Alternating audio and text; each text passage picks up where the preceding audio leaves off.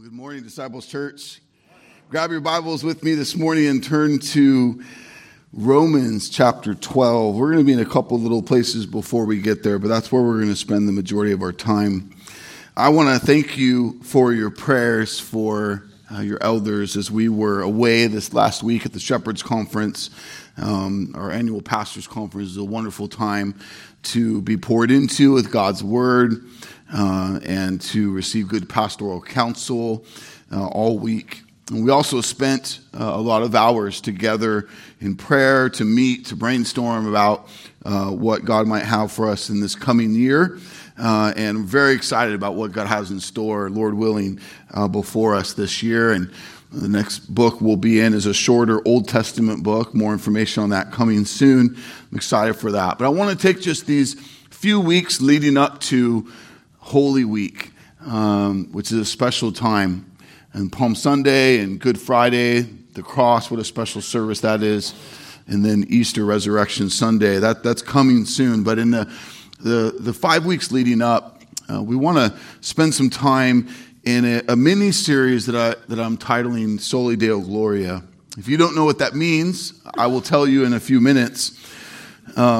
But I want to give you a little narration, a little observation by way of an extended introduction to set up our time in these four sermons. In one of the great written epic stories, J.R.R. Tolkien's The Lord of the Rings, there's this unique interaction between Sam and Frodo. Sam turns to Frodo and says, "I wonder what sort of tale we have fallen into." In this comment, Sam assumes that there is a story. There's something larger going on than just what's in front of them. And that all these experiences they're having might be adding up to something greater than what they first thought. Have you ever wondered what kind of story you find yourself in?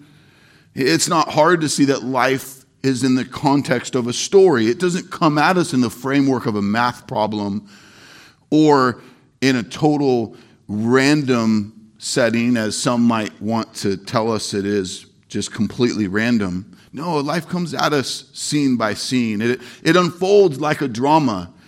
Every day has a beginning and an end. There's all sorts of characters and settings. Some days it feels like a tragedy. Some days like a comedy. But most days like a drama. And if you think about how central this is, even just to how we do life. I mean, when you hear from a loved one that someone you care about was in a bad accident, the first thing that comes out of your mouth is, "Are they okay?" And as soon as you get that answer, what's the next thing? You want to ask, what happened? What you're saying is, tell me the story. And that's the way life is and the way it happens. Whether it's current affairs or job layoffs or your child's bad day at school or the collapse of an empire, none of it makes sense without a story. If we want to understand why people are the way they are, often we need to know better their story. Hey, this particular coworker's always frumpy and grumpy and head hung low. Well, it might serve you well to understand that person's story and what they're in the middle of and what they're going through in life. If life is a story, then what's the plot? Who's telling the story? How do all the stories add up? And what's the purpose of all of this? Many epic stories begin with a very famous phrase, "Once upon a time." You ever wondered why so many stories or tales begin with that phrase, "once upon a time"? Because the story begins with that phrase. In the beginning, once upon a time. That phrase is most famously known in the opening verses of the Holy Scriptures. Genesis 1, verse 1. In the beginning, God created the heavens and the earth. But we can't start there if we want to understand the story. And you might be going, what? Isn't that where the story starts? No. See, the revelation that God's given us in Genesis is too far into the story. Genesis is the beginning of the story of this life, the events here on earth, you and I story. But to get the bigger story, we have to go back beyond the creation. We have to consider the Creator. We have to look into eternity past. And to get that, we have to go to another in the beginning that we find in the Gospel of John, chapter 1, verse 1. In the beginning was the Word, speaking of Jesus. And the Word was with God. And the Word was God. He was in the beginning with God. All things were made through him. And without him was not anything made that was made. In him was life, and the life was the light of men. What John's doing here is reaching back. He's bringing a glimpse for us to see the time before time, the one who is outside of time. But it's not just one. John is describing the perfect and complete and all-powerful existence of the Holy Trinity. God the Father, God the Son, and God the Holy Spirit. The eternal life of God. God who always was, who is, and always will be. God is outside of time. He's eternal. It is not only in God's perfect will and timing, but that he decides to create. He ordains to invite us into his story. Genesis tells us that the hallmark feature of all of creation is God's creation of mankind. We read this in Genesis chapter 1, 26 through 28. Then God said, "Let us make man in our image after our likeness, and let them have dominion over the fish of the sea and over the birds of the heavens and over the livestock and over all the earth and over every creeping thing that creeps on the earth." So God created man in his own image. In the image of God, he created him. Male and female, he created them. And God blessed them. And God said to them, "Be fruitful and multiply and fill the earth and subdue it. And have dominion over the fish of the sea and the birds of the heavens and over every living thing that moves on the earth." Church, what we must see is if we are going to rightly understand the story that's unfolding all around us, we have to understand that we, mankind, have shown up to an epic already in progress. This is critical. To not understand this is to miss the completely bigger context and reality of what is happening all around us. To not understand this is to make our lives about ourselves and not about the one for whom it all exists. See, the story we find ourselves in is an epic. It is the epic that every other story operates within. What we must see rightly is that this epic story, the epic, is written, is produced, is directed, and is starring God. We must see this rightly. Consider with me the wonder of the fact that the story of God has always been. And to say that when we are written into the scene, that it is an epic already in progress is an understatement if there ever was one. What we must see today to set the table for this mini-series that I'm calling Soli Deo Gloria is that God is far beyond us in every way and yet has chosen to write us into his story. All of it belongs to him. All of it is for him. The key thing we must understand and never forget is that it is all for his glory alone. This is something that our flesh really wars with every day. And why we'll spend the next 4 sermons together reorienting our understanding and our priority to God and his glory alone. To get this morning, to get us started, I want to preach from one of the most famous passages that speaks to this reality of God's glory alone. It's at this critical turning point in Paul's letter to the Romans, the very end of chapter 11, verse 33 through 36. Romans 11, 33 through 36. Look at this with me in your Bibles. Paul says, "Oh, the depths of the riches and the wisdom and the knowledge of God. How unsearchable are his judgments, how inscrutable his ways. For who has known the mind of the Lord, and who has been his counselor? Or who has given a gift to him that he might be repaid?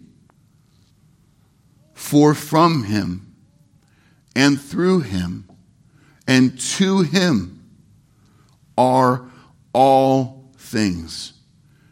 To him be glory forever. Amen." Think about this with me, church. The Almighty Creator of all things has chosen to invite you and me to write us into his eternal epic. We must, though, understand we arrive onto the scene way late. It's a scene already in progress. It's his scene.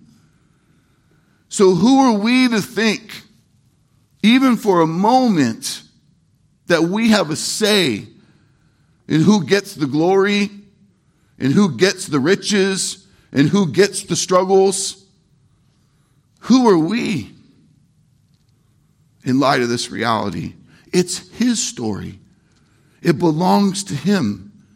We have to get back to this understanding, because every day that you and I try to make this life about us, we are trying to direct something that is immovable, making life very frustrating and hard for us. The problem we find ourselves in is we've been grossly exposed to people who are constantly telling us the opposite. In a secular, godless worldview, man tells us all the time that it's about us, that our happiness is most important. Think of how many well-intending parents teach, ingrain into their children that what is most important to them is their kids' happiness. I mean, this is a worldview that has saturated the most well-intending families and people. That our modern day Western efforts are to strive for success. That our pleasure is the ultimate goal of why we do what we do. That I work to have a weekend, or I work to buy the toy, or to earn the retirement and the vacations. Mankind has swallowed this infectious viewpoint that says, do it your way. You can have an epic about you too. I mean, this was the original lie that was bought into. This was the deception of the deceiver. Satan says to Adam and Eve, you can be just like God if you'll eat of the forbidden fruit. The very fall of mankind in sin is the pursuit to have our own or some share of the glory. In our sin, church, we are glory thieves. At least we effort to be. Sin at its very core is idolatry. It is self-salvation. It is self-glorification. It does what it wants. Mankind has always struggled with the thought that the world revolves around us. The problem is this line of thinking places us on the throne. And we begin to think that all of this should work in accordance with what I hope or want it to be or to do. And then we get frustrated at others or even at God that it's not going the way I think it should go. We think my life, my body, my family, my stuff, my money, my time. And then justify a lot of decisions and a lot of priorities and a lot of focus in our days around that ideology. The great king of Babylon, King Nebuchadnezzar, defined this secular, me-centered worldview well when one day, standing on his balcony overlooking his kingdom, he says this in Daniel 4:30. Is this not the great Babylon that I have built as my royal residence by my mighty power and for the glory of my majesty?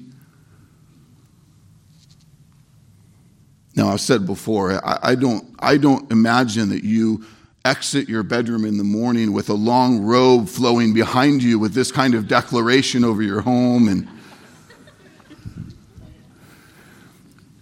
But do we not in our sin constantly think this way?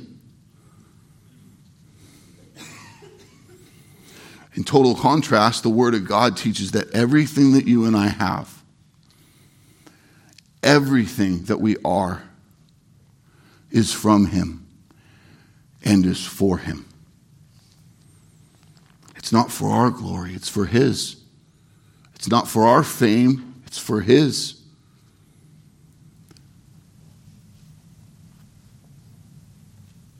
Hence, the Christian worldview of Soli Deo Gloria. All right, here's what that phrase means.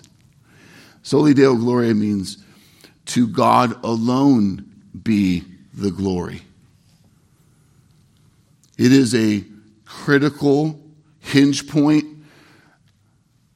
factor of the Protestant Reformation in a time where there was a dominant church, the Roman Catholic Church, who was touting and holding to the idea that God's glory was important, but also the glory of the church was in there as well.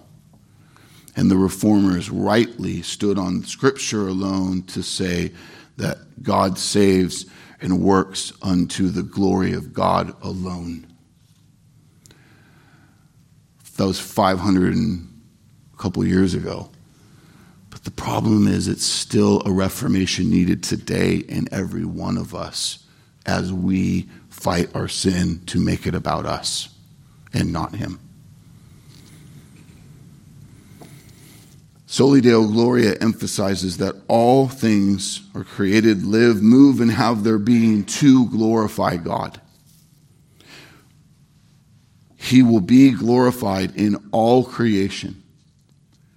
That all that is done will ultimately be for God's glory to the exclusion of man's self-glorification and pride. God's glory is the standard by which all men fall short in our sin. The standard we are guilty of not meeting, of not living for, is the glory of God. Romans 3:23, for all have sinned and fall short of the glory of God. Because He is God, He is not deficient or defective or needy.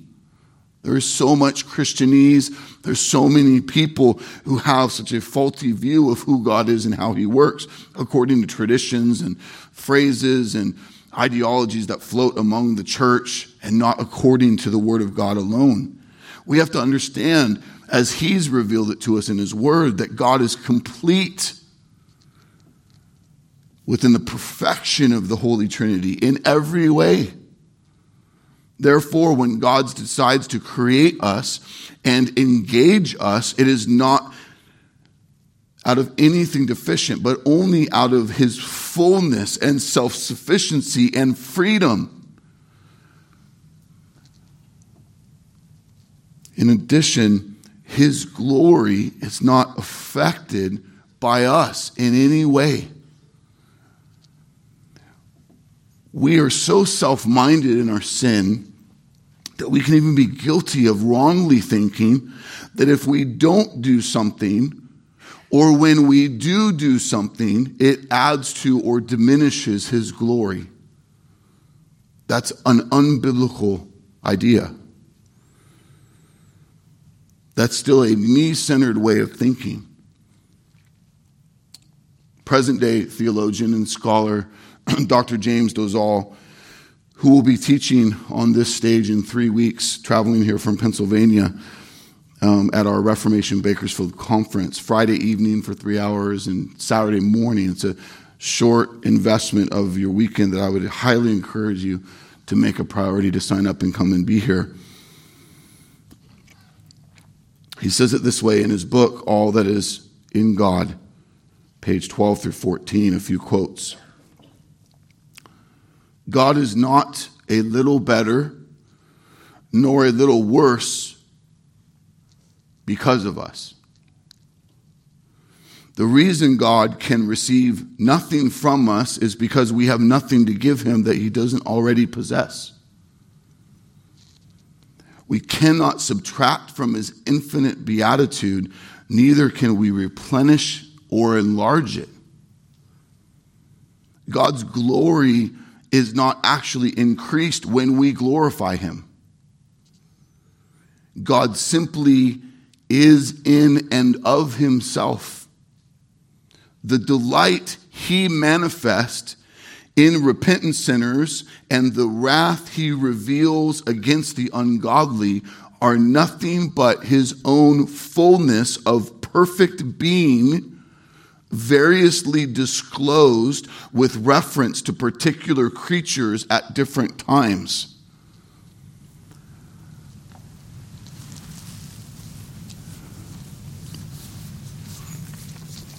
If you're stretched by just a few quotes, I promise you will be stretched spending 6 hours with James.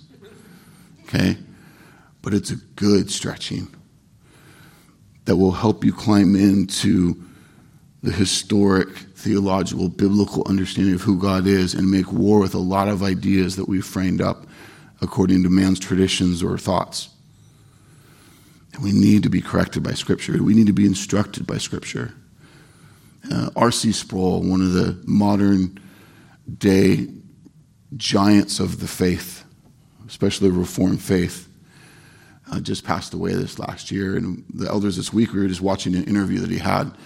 And some of this last season when James' book came out, and R.C. was saying how he had read it 3 times already and was just engulfed in the clarity it was bringing for these classic theological truths that were so largely by modern day scholars being misrepresented, and was touting it as just one of the great works of our modern day. So I am very excited for us to get to have James come near and to teach, and I pray that you would make time to come be stretched with us in our understanding of who God is. This understanding of his completeness and his perfection, not needing us, not benefited by us, is the point of Romans 11:33 through 36. Hear it again with me. Oh, the depths of the riches and the wisdom and the knowledge of God. How unsearchable are his judgments, how inscrutable his ways. For who has known the mind of the Lord? Who has been his counselor? Who has given a gift to him that he might be repaid? For from him and through him and to him are all things. To him be glory forever. Amen. Let's tear this passage apart this morning. In the verse 36, it says, all things are from him and through him. We got to see his sovereignty, his righteous rule of all things. There are not places where God is not There's not things that God is hands off. Creation is and continues because God is hands on. Your chair works, gravity works, the cells in your bodies are working because God is more present than you know how to give him credit. So stop ever thinking that he is somehow distracted or distant from you. Oh, how short-sighted our thinking is of who our God is. Paul says, in him we live and move and have our being. Acts 17:28. Ezra says, you are the Lord, you alone. You have made heaven and the heavens of heaven with all their host, the earth and all that is in it, the seas and all that is in them. And you preserve all of them, and the host of heaven worships you. Nehemiah 9:6. King David says in Psalm 135, verse 6, whatever the Lord pleases, he does. In heaven and on earth, in the seas and all the deeps. Psalm 139:16. David also says, your eyes saw my unformed substance. In your book were written, every one of them, the days that were formed for me,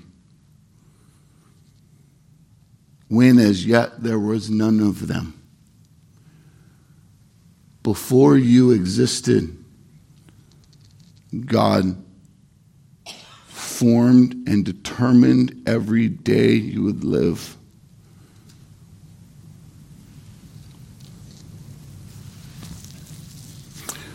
So when a loved one that we cherish, a spouse, a child, a friend,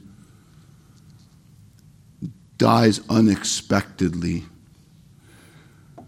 or outside of the time frame that we thought they would live, while there is real mourning in the absence of someone we love, church, you must be undergirded with the bold reality that God determined their days in his holy perfection. He owes you nothing. Your idea of what a normal life is, throw it away. God is the one who decides. He is sovereign in these things. And what that does is it helps put my feet on the ground to say, Lord, this is your timing, your plan. While I might not understand it, I trust you. I have faith in you, in your perfection, not to question you sinfully, not to somehow think I have a better idea.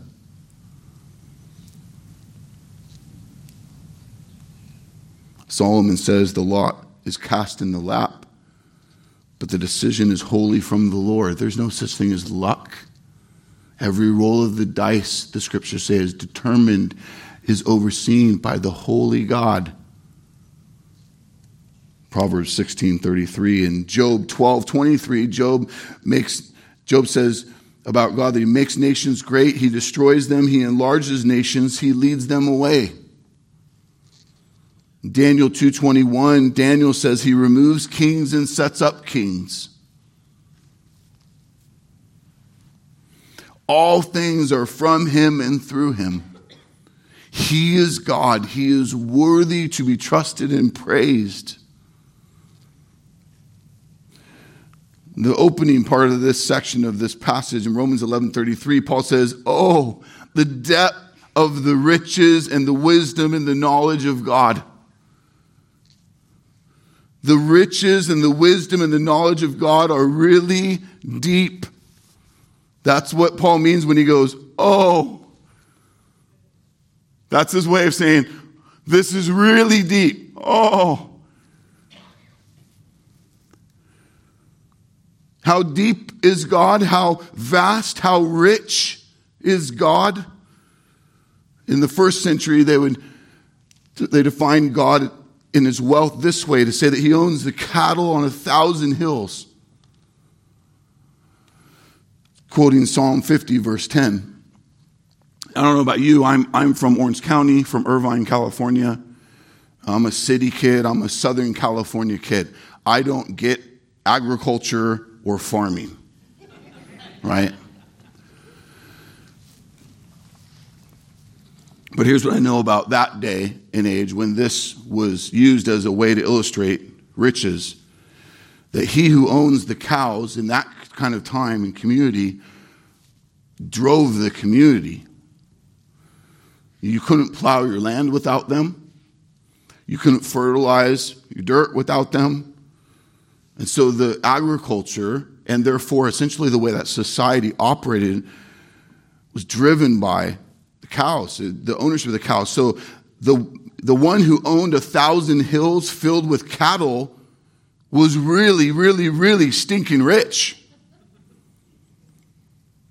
It's a way to communicate in this vast scale the just depth of the wealth of God. I could go on and on for the depth of God, the vastness, the wealth of God. That would be another very lengthy sermon series. The point is that God's pockets are really deep. Inexhaustibly deep.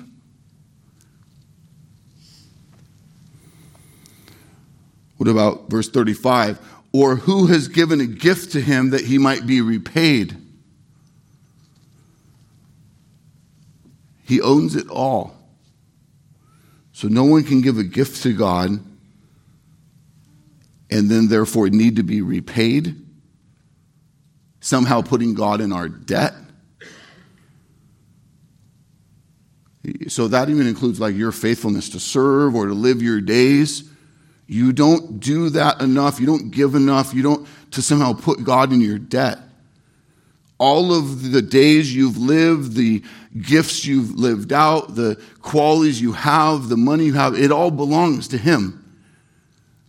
You give him nothing he needs to repay you for. He owes you nothing. He owes mankind nothing. If everything is his, we have nothing to give him that he doesn't already own. Which in the end means he owes me nothing. He owes you nothing. That means your very existence is gifted to you by his grace. Nothing you've done to deserve it. Think about that. Then that means every little bit of laughter to fall out of your face. Every sweet morsel you taste that's so good. Every smile is his grace. He owes you nothing.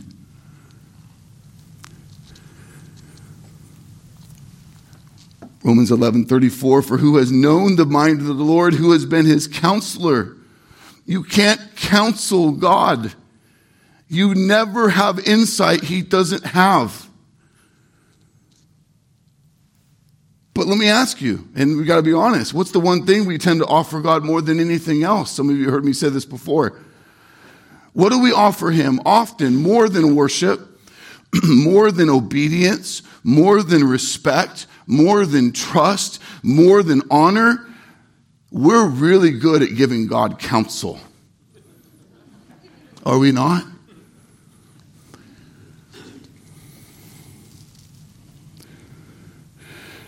God, I think, or God, how could you, or God, why?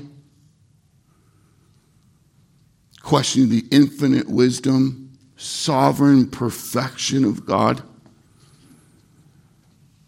I have no analogy, I have no metaphor I can share with you that helps us to see the depth of this, but I'll give you a really bad one.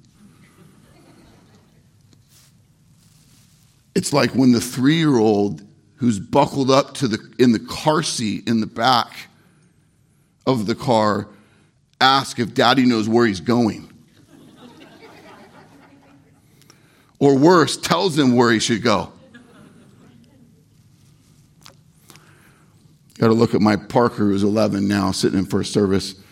Remember when he was really little, Parker had this thing he got into. We got in the car and he said, Daddy, make sure you take the shortcut.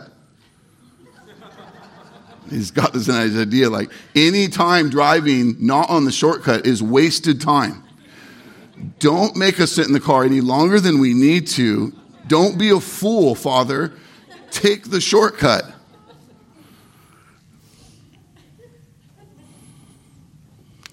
Nobody gets to counsel God. No, we have no advice that helps him. No one gets to straighten out God's path. Romans 11:33, how unsearchable are his judgments, how inscrutable his ways. His judgments, his decisions, his providence, many times is we don't get it. We don't understand. We can't fathom. These things are understood in the mind of God and not in the mind of man. Do you realize how arrogant it is when you want to tell God that what's happening should be happening some way different? Now, can there be a righteous disdain for evil and sin and wickedness? Yeah. But to somehow then think that you're going to look up at God and go, hey, are you distracted? That is sinful on a level we just don't even get. How arrogant we are.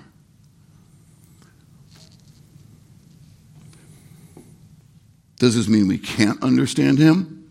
The answer is no. It just means we understand what he wants us to. He will remain to be God and we will remain to be his subjects. That's a good thing.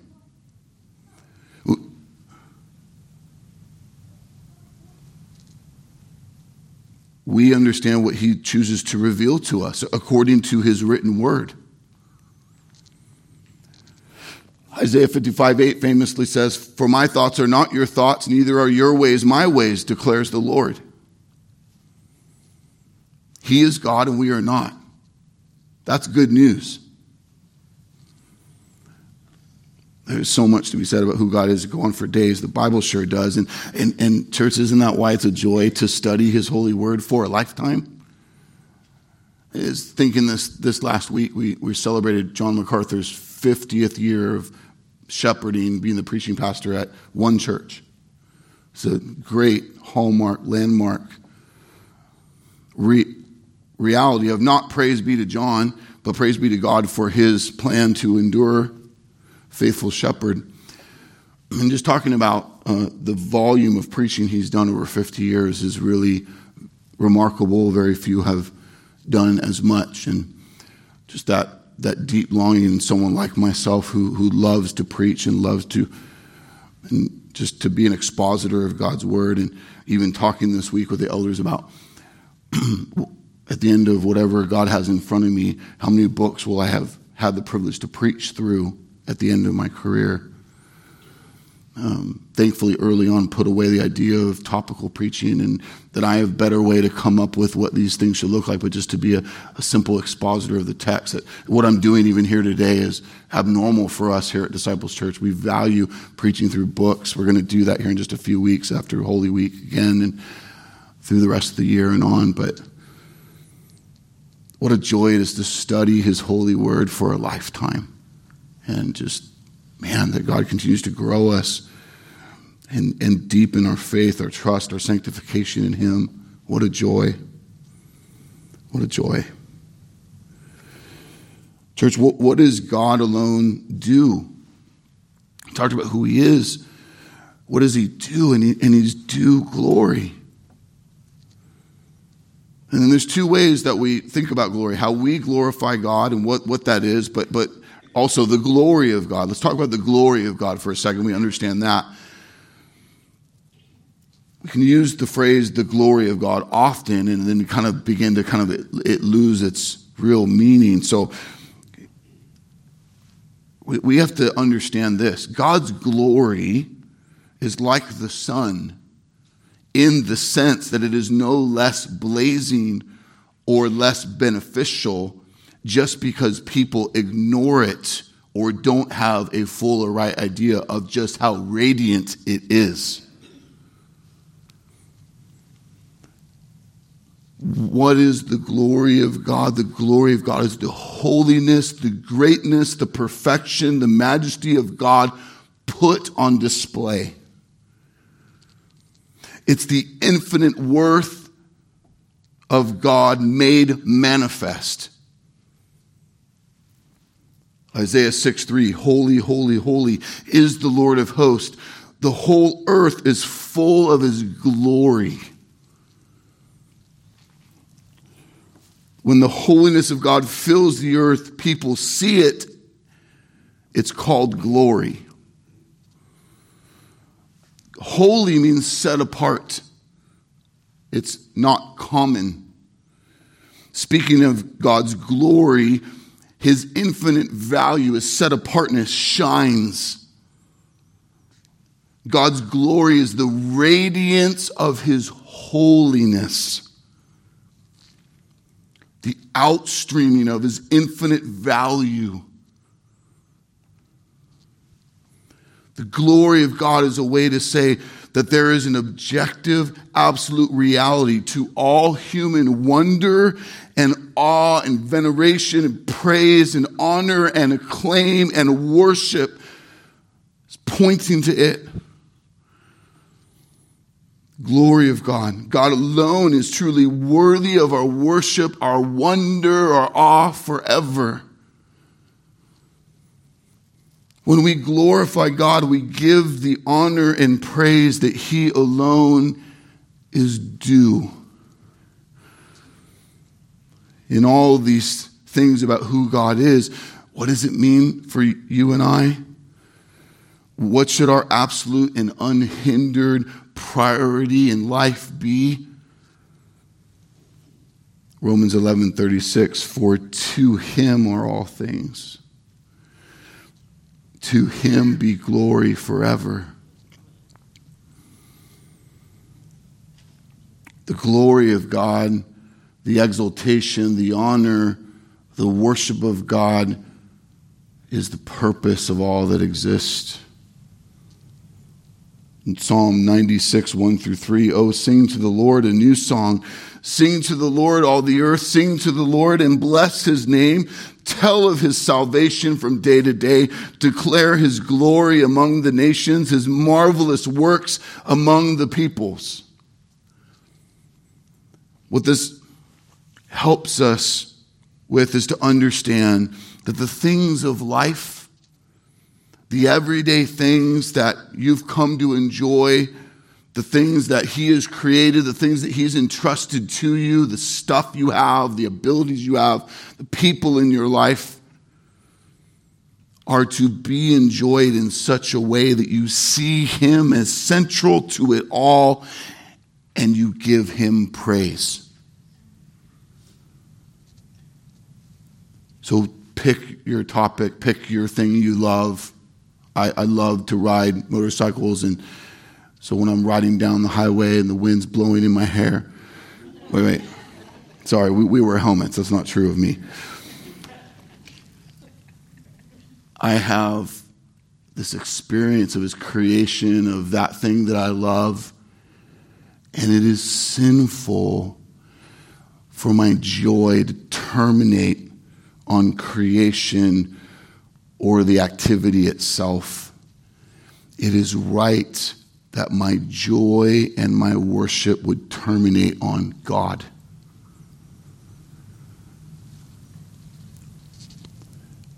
That means as you cheer on your child in a sport or in academics, you don't let your praise terminate on the child. But it must resonate up to God who created the child, who gave you the joy of getting to shape them and to ordain the very moment that's happening. The praise belongs to the Lord.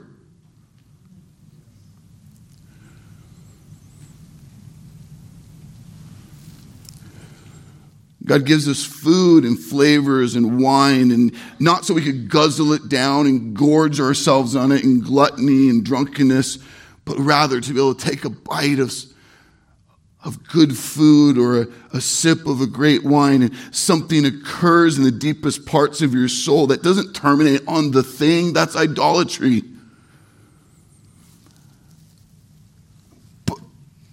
causes you to well up in worship for him, the author of these things.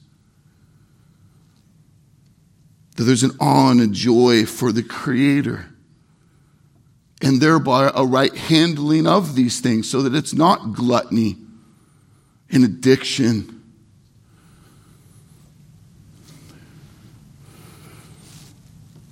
That we would well up with worship for him.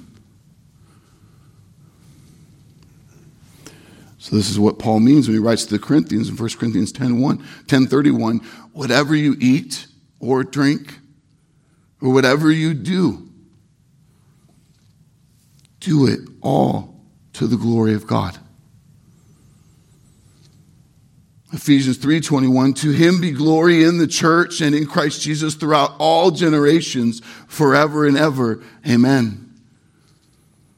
So then, church, how do we practice glorifying God alone and not ourselves? And the first thing we must understand is you must first be saved. You must be born again. Because without salvation, you are utterly enslaved to only sin. Romans 3:10-12, none is righteous, no, not one. No one understands, no one seeks for God. All have turned aside. Together they've become worthless. No one does good, not even one. That means the most generous, sacrificial person who dedicated their lives to the good of other people or to the benefit of this planet, if they're unsaved, all of that is evil. Why? Because none of it was to the glory of God. Because his glory is the standard. And when mankind wants to declare something ultimately good that is not about the glory of God, that is sin. That is a secular worldview. That's why the Bible says that apart from Christ, apart from salvation, your best deed on your best day is like a soiled menstrual rag. That's how good it is.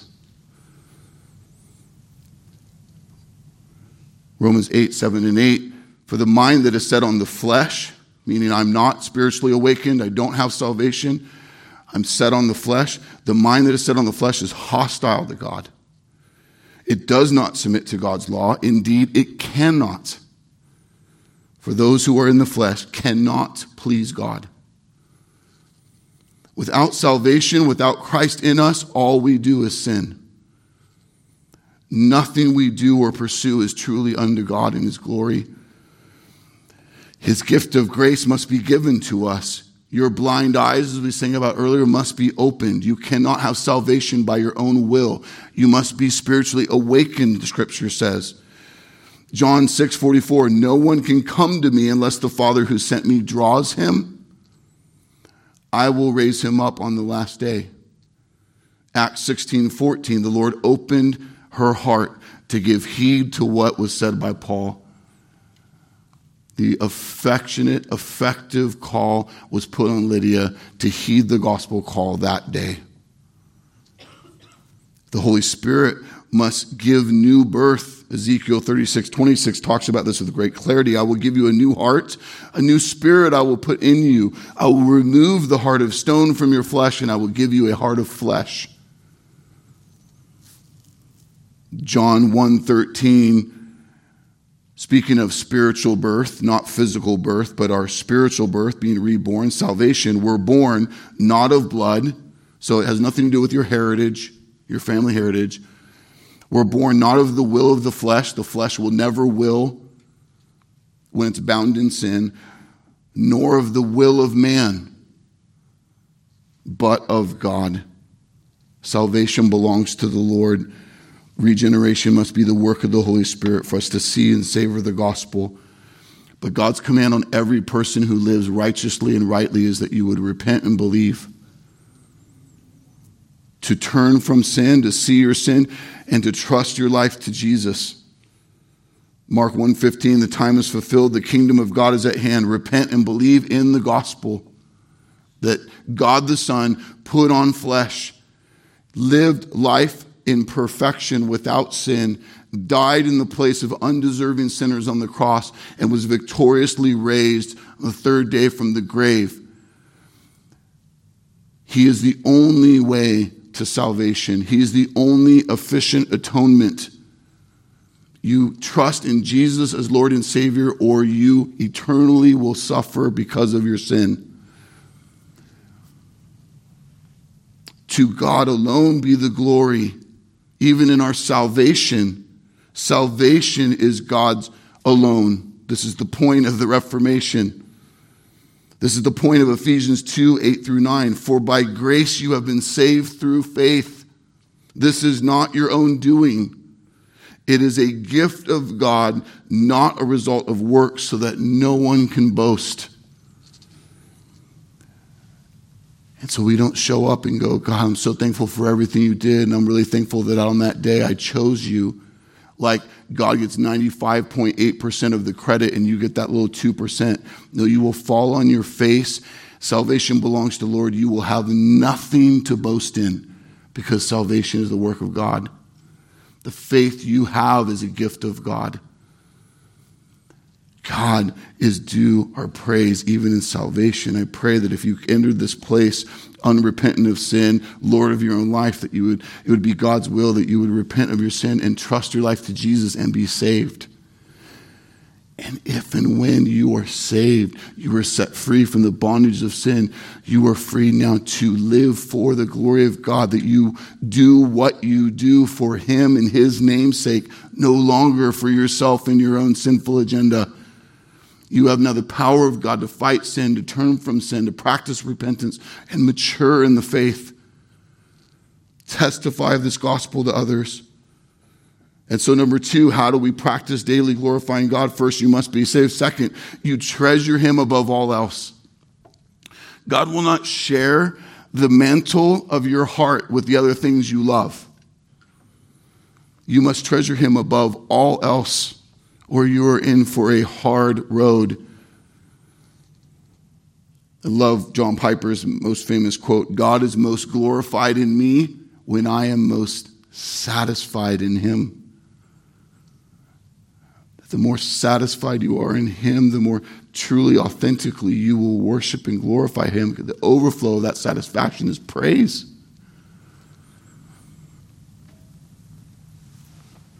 The Apostle Paul gets it when he says in Philippians 3:8, indeed, I count everything as lost because of the surpassing worth of knowing Christ, Jesus, my Lord. Everything is lost compared to the surpassing worth of knowing Jesus Christ, my Lord. How does Paul glorify God above all else? By treasuring Christ authentically, truly above everything else, so that everything else looks as if it is nothing in comparison.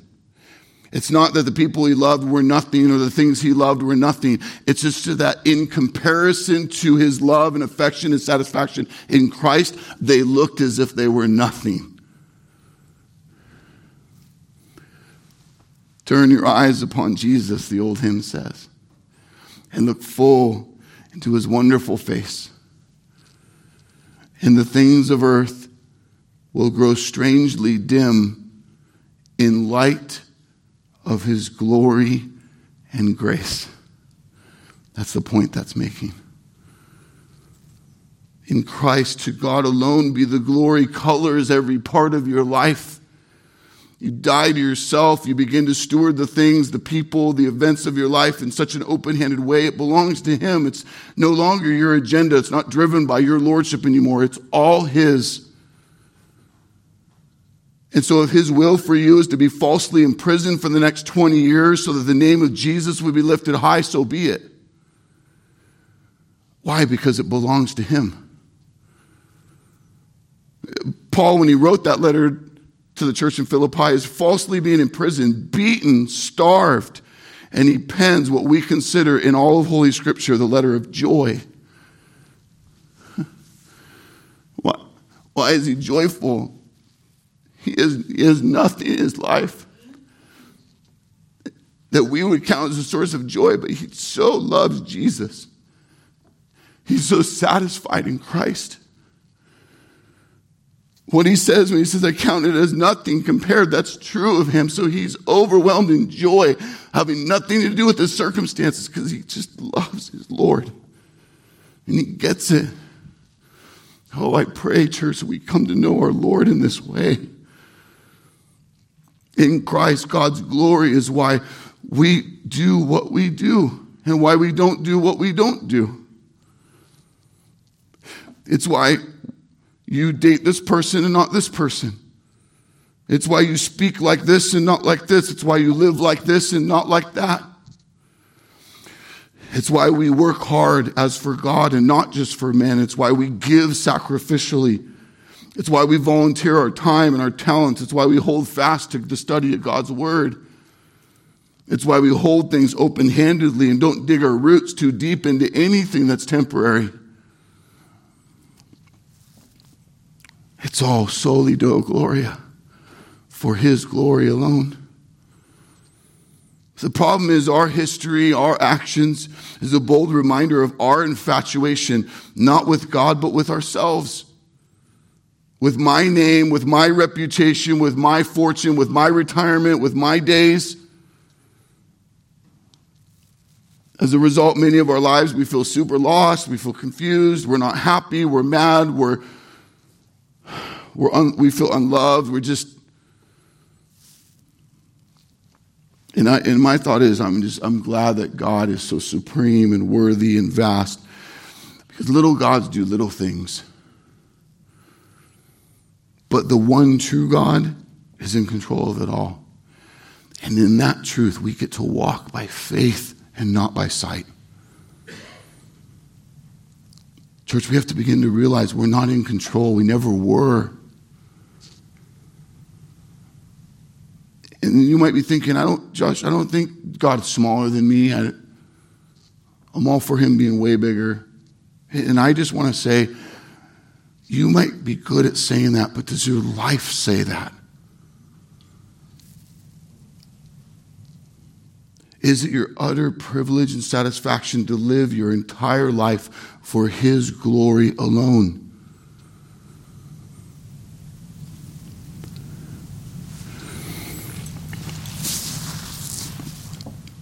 In this month of March, 11 years ago, 2008, God began an important work in our church, our historic church. We're approaching our 130th year, and it was an important work of reformation that began. Service that I had the privilege of being a part of that started a new community called the Great Room Community that we fired up in 2008. God ordained this time, and one of my favorite memories of that season was the first sermon that I preached, an illustration that I stole from someone else, and shared with the body that day. And as I was thinking back, I think I've shared it one other time about 5 years ago with you, and so, but it's a good one, and it helps. And so I want to do something I don't normally do. I want to give you a little quick clip of one of America's great movie epics, and then we'll talk about it. So check this out.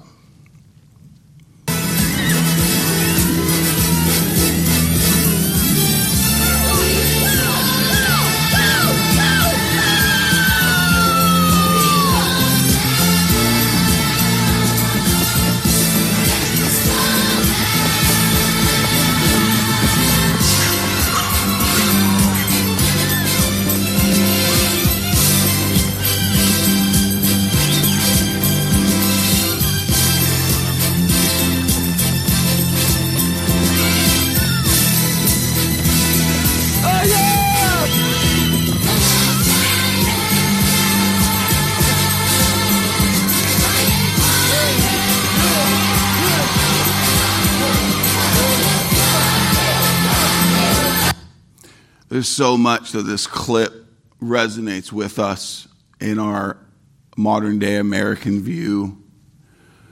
Just the idea of hard work, of overcoming obstacles,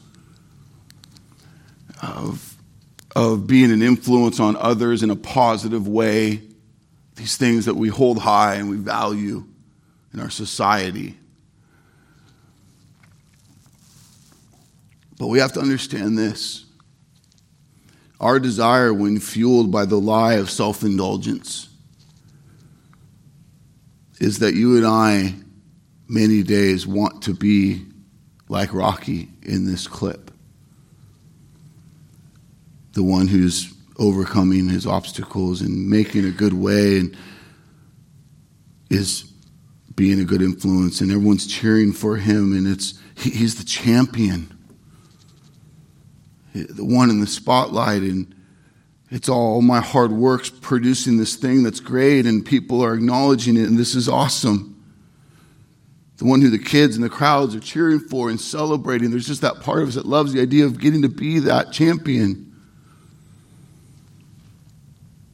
But when we rightly understand God's glory alone, then the one who we want to be in this clip is never the one in the middle.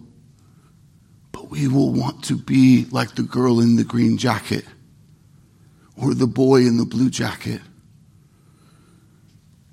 cheering on, pointing to our champion, Jesus Christ. That every part of my life is never to attempt to pull that spotlight onto me, but is to constantly be joyful for it to be on him, and that what I do is for the glory of God alone.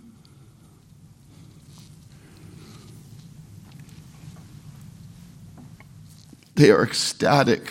They are cheering for the champion. That's us. That's the church. When we are living for the glory of God alone, we exist for the glory of God. Church, this is his world. It's his creation. It belongs to him. He's the champion. It's our utter privilege to be saved, to be set free, to cheer and live for him in everything we do. Today, we have to realize that the story of God has been going on long before we arrived on the scene. God is the central character of this story. He commands the center stage of all existence, creation, time, history, redemption, and eternity. The story of God is that we've been invited to. This beautiful, wonderful thing. The question that has to just wreck us today is, how can we so many days live so oblivious to this reality? So distracted, we miss it again and again and again. And I find this illustration helps. In 1995, one of my childhood friends, Aaron, was on his way to Burbank from Irvine, northbound on the 5 to Burbank, just north of LA. In his 1980s Mercedes-Benz, the thing was a clunker, going to acting class.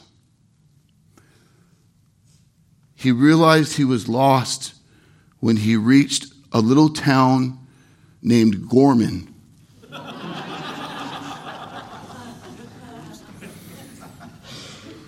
You know, Gorman, that little one-stop pull-off on the top of the mountain called the Grapevine. There's a big difference between the city of LA and the mountaintop of the Grapevine for almost a solid hour. How does one climb a mountain 4,100 feet in elevation and not know it? The same way you and I can live our entire lives completely oblivious to the grand story of the creator of the universe that's unfolding all around us. The same way you and I can make so much of someone so little as you and me, and so little of someone so vast and amazing of the eternal God.